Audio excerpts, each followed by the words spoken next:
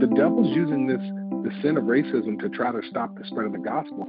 And Christians have to be ones that are engaging in conversation so that we can ultimately add value to our fellow men, to our brothers and sisters, so that we can eventually give them Jesus Christ. We're not going to spread the gospel with people that we don't like or who don't like us. And that's the trick that the devil's trying to play with us. So we have to acknowledge what's going on and address these issues. And we believe that Christians should be the ones that facilitate the conversation, because we have the Holy Spirit inside of us, and we know how to speak the language of love, and we know what the end should be. It's to be able to love people enough to spread the gospel to them. This is Charisma Connection on the Charisma Podcast Network. I'm Chris Johnson. Today we continue our series with Evangel University in Springfield, Missouri, and how the university serves its community so well. Evangel is an accredited liberal arts university. They have more than 70 academic programs, and they serve a wide variety of denominational backgrounds. Now, another interesting thing is that they have a seminary on their campus as well, the Assemblies of God Theological Seminary. In fact, my guest today, Pastor Alex Bryant, is the student life coordinator and campus pastor at the seminary.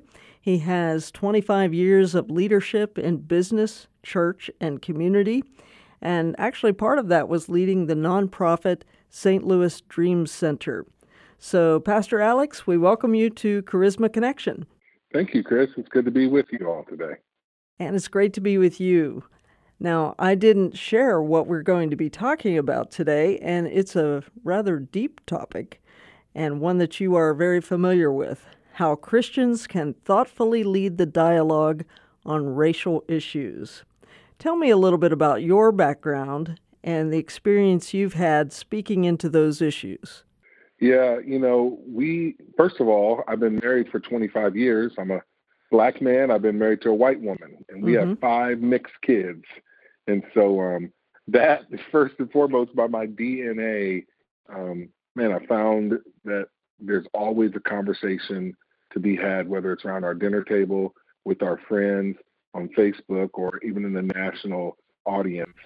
People are talking about race. And so my wife and I, we have these conversations with our kids, with our friends, and because of the national scene with politics and the media and police brutality, we've just found that there's been a lot of opportunities for us to have conversations even outside of our family on a national stage. And so we've done that. And we've ministered in a couple of different ministry contexts, whether it's the white suburbs or the inner city around predominantly Black audiences. We've had a lot of experiences interacting with races and different people, seeing how they mix. And we just like to talk about those experiences. Now, your wife's name is Angela. How long have you two been married? 25 years. So, we've known each other since grade school, and she chased me for a while. No kidding. You were childhood sweethearts? She chased me for a while. I got tired of running, and so finally we got married in 5, and we've been happy ever since. She's my girl. There you go. Well, I know that you posted a video that went viral, and it was focused on racial divisiveness. People can find it on Facebook.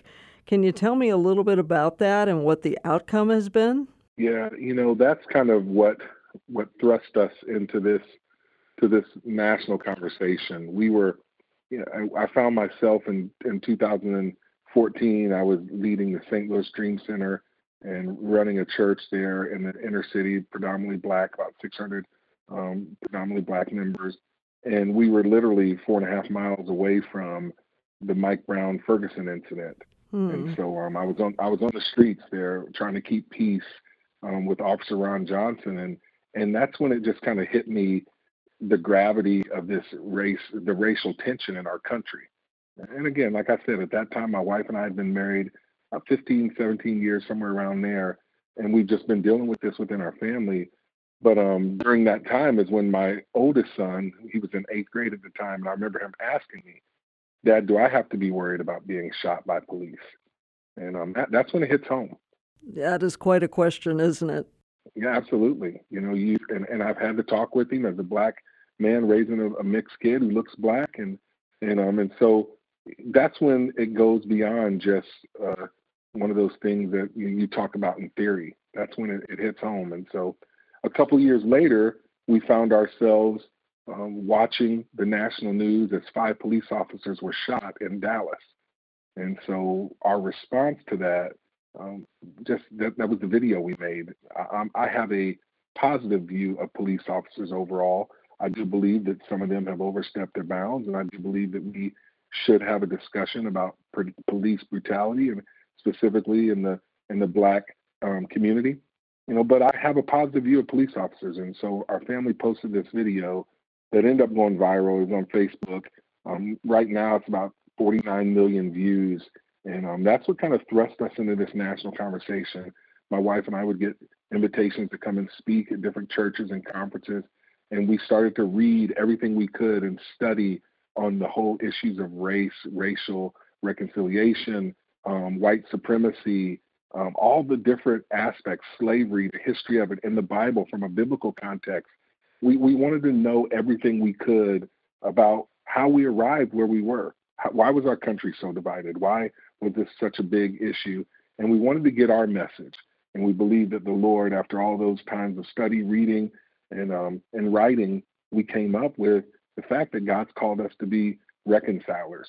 Yes, we know that there's racial issues, but we're called to be reconcilers. And so that's kind of what our message was all about. I've watched your video, and it's a very simple but meaningful video. Why do you think it went viral like that? Man, people ask me that question all the time, Chris. Mm-hmm. I really don't know. And I can remember I've been in college ministry for a while, and I always had people around me who were trying to make viral videos for our ministries or whatever. And I'm not a technical person. I'm not a videographer. I didn't even know what we were doing. I just know that the Lord gave me a message, and I knew when He gave me that message that there was something to it. And I've been in ministry for a while. I've written many sermons.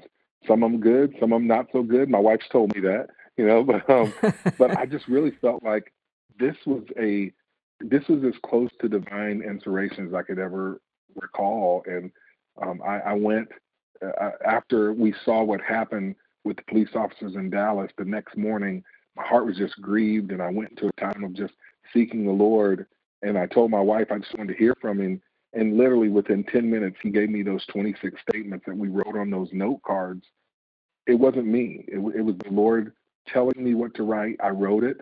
And then He gave my wife the rest of what was to happen, that we were to make. We knew we were going to make a video, but we were going to get our kids involved. We're going to bring them in one at a time. We're going to wear red, white, and blue for America. And it just struck a nerve with people. And, we knew then that God was doing something, that He was up to something. We obviously didn't know how big it was going to be. Who knew that it was going to be seen by 50 million people on Facebook? But, we realized that God gave us a message to touch people's hearts. And that's what we were trying to do. And so since that time, it's been about 4 years now, we've been trying to touch people's minds.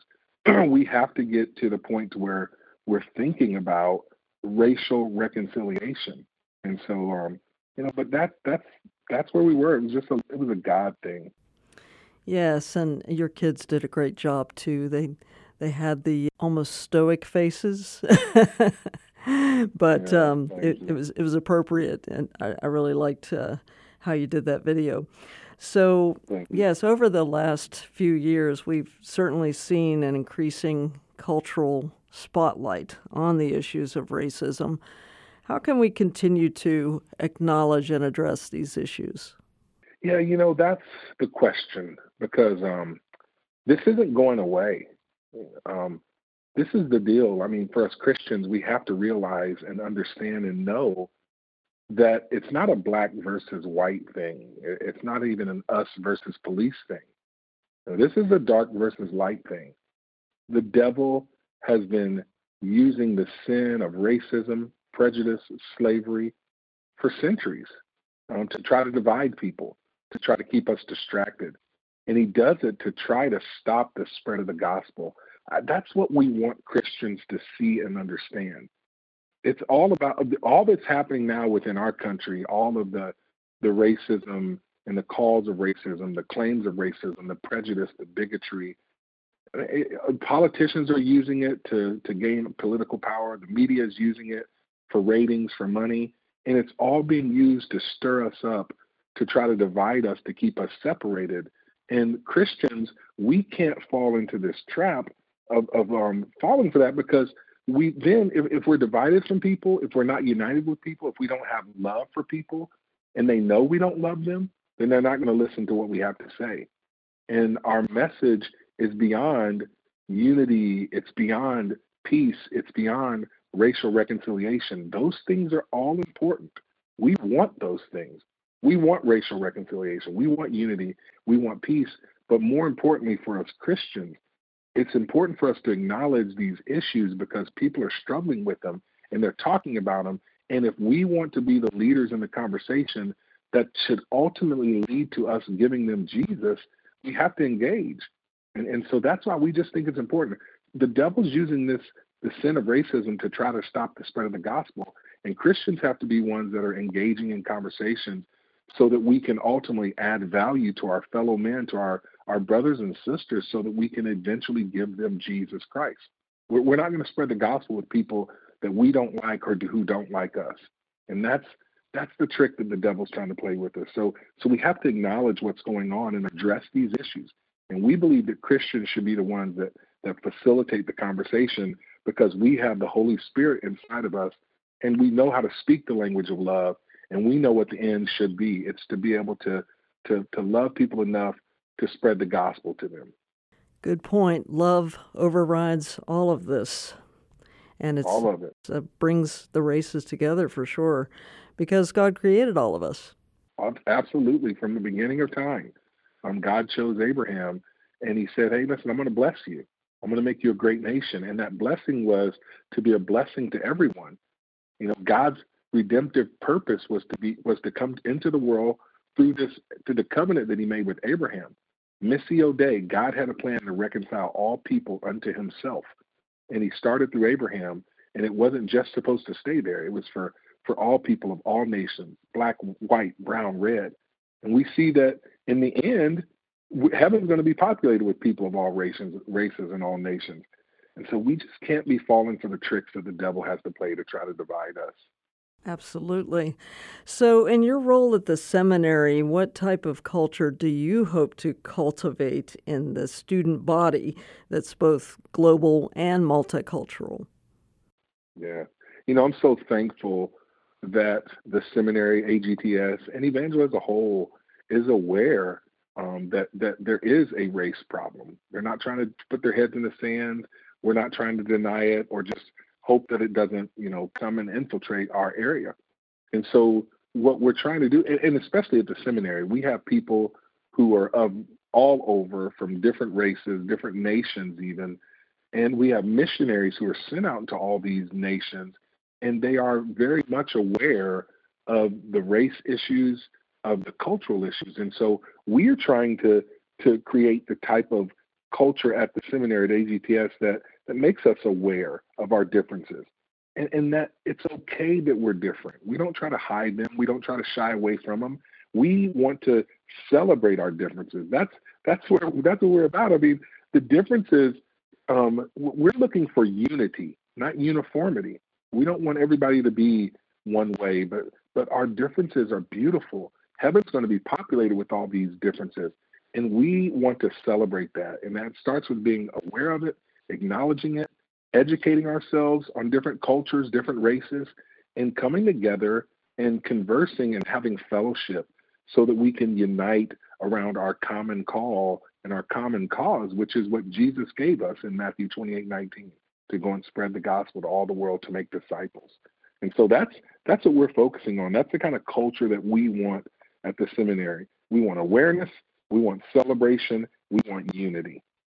So how can each of us, whether we're in a seminary environment or not, move forward in embracing Christ's call to action and service in a multicultural church? Man, that's a good one, Chris. And I think I'm going to go back to what I said before. If we can learn to embrace each other, get to the point to where we celebrate our differences in the different cultures, And we have a book that we put out, my wife and I. It's called Let's Start Again.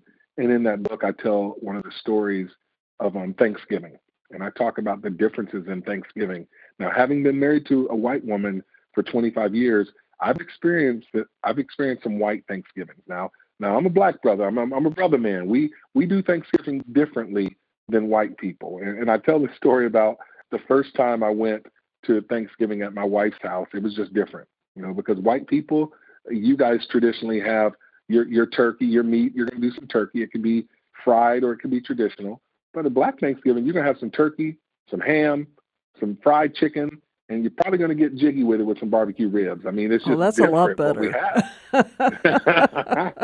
and then, Chris, when you look at the sides, Black people we have like the traditional, mashed potatoes and gravy and the stuffing and corn on the cob or off the cob. But we're going to have some greens, we're going to have some yams, and we got the real mac and cheese, none of that store-bought stuff. I mean, you got, your aunt makes the real mac and cheese with 7 different cheeses. Oh, amen. And white people, yeah.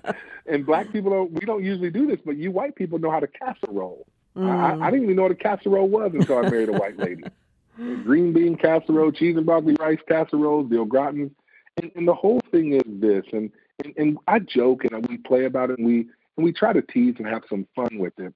But we have to realize that neither one of those Thanksgivings are better than the other. They're just different, and there's love at each and every one of them, and we're having fun and we're with family.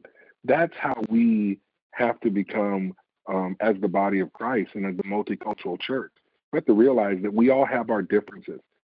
Can you imagine if the global church, and I say church with the big C, the body of Christ church, would look at and embrace the differences in our cultures, the things that each culture emphasizes or does better than the other cultures. One culture has wonderful rhythmic music that we can bring to the global church. Another culture has a big emphasis on theology and discipleship and getting into the Word and exegeting the Word of God and studying it. Another culture emphasizes prayer and the supernatural work of the Holy Spirit. Another culture has great expressions of joy and dancing. Can you imagine how wonderful the multicultural global church could be if we could bring all those together and celebrate? And everybody bring their strengths together, but right now we're too segmented, and we need to break down those walls. It's sad that the 10 o'clock hour on Sunday morning is the most segregated hour of the week. We all have to come together and be the way that God intended and bring all of our strength. That's what heaven's going to be like. And so why not bring a little bit of that heaven to earth right now? Absolutely. That's what the kingdom of God is, bringing heaven to earth. Amen. Well, you do have a book you mentioned there. Let's Start Again. How can people get that? You can find it on Amazon.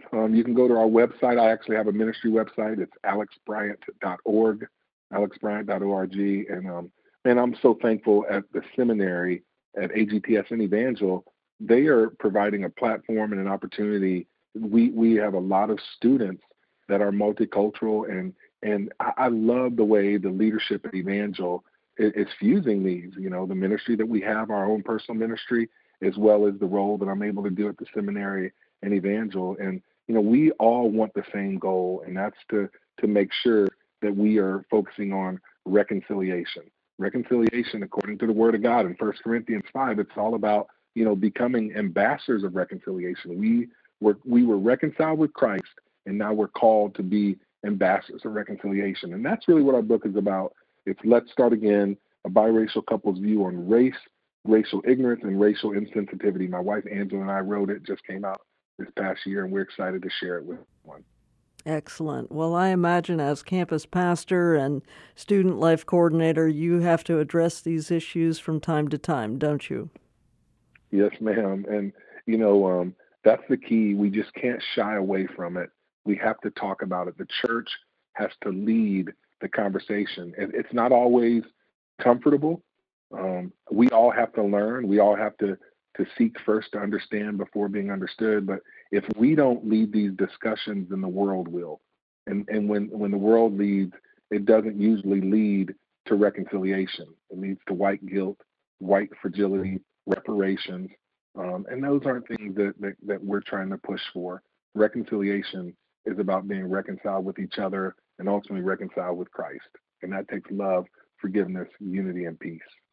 Yes, thank you, Pastor Alex, for sharing not only your life, but your wisdom and your insights. And perhaps someday we'll have Angela on the show, too, and she can tell us all about your life together. That would be wonderful. Thank you, Chris. Thanks for this opportunity. God bless you. Well, we appreciate you, and we thank you for being on Charisma Connection today. And Pastor Alex, what's that website that people can go to learn about Evangel and about the Assemblies of God Theological Seminary? Yes, ma'am. You can go to evangel.edu, and you can access information about Evangel and the seminary there, AGTS. Okay, evangel.edu. And thank you, listeners, so much for tuning in today to Charisma Connection to hear what Pastor Alex Bryant had to say. I'm Chris Johnson, and I want to point you to the Charisma Podcast Network, where we have just a growing number of shows, 150, 180, something like that. Just go there and check out all the different news shows that we have, as well as Green Lines and Strang Report for some excellent interviews. That's cpnshows.com, cpnshows.com. And thanks for listening today. This has been a production of the Charisma Podcast Network. Steve and Joy Strang are the founders and owners of CPN. Dr. Steve Green is the executive producer of the Charisma Podcast Network. We intend to honor God with every podcast and remain thankful to our advertisers and supporters who make these podcasts possible.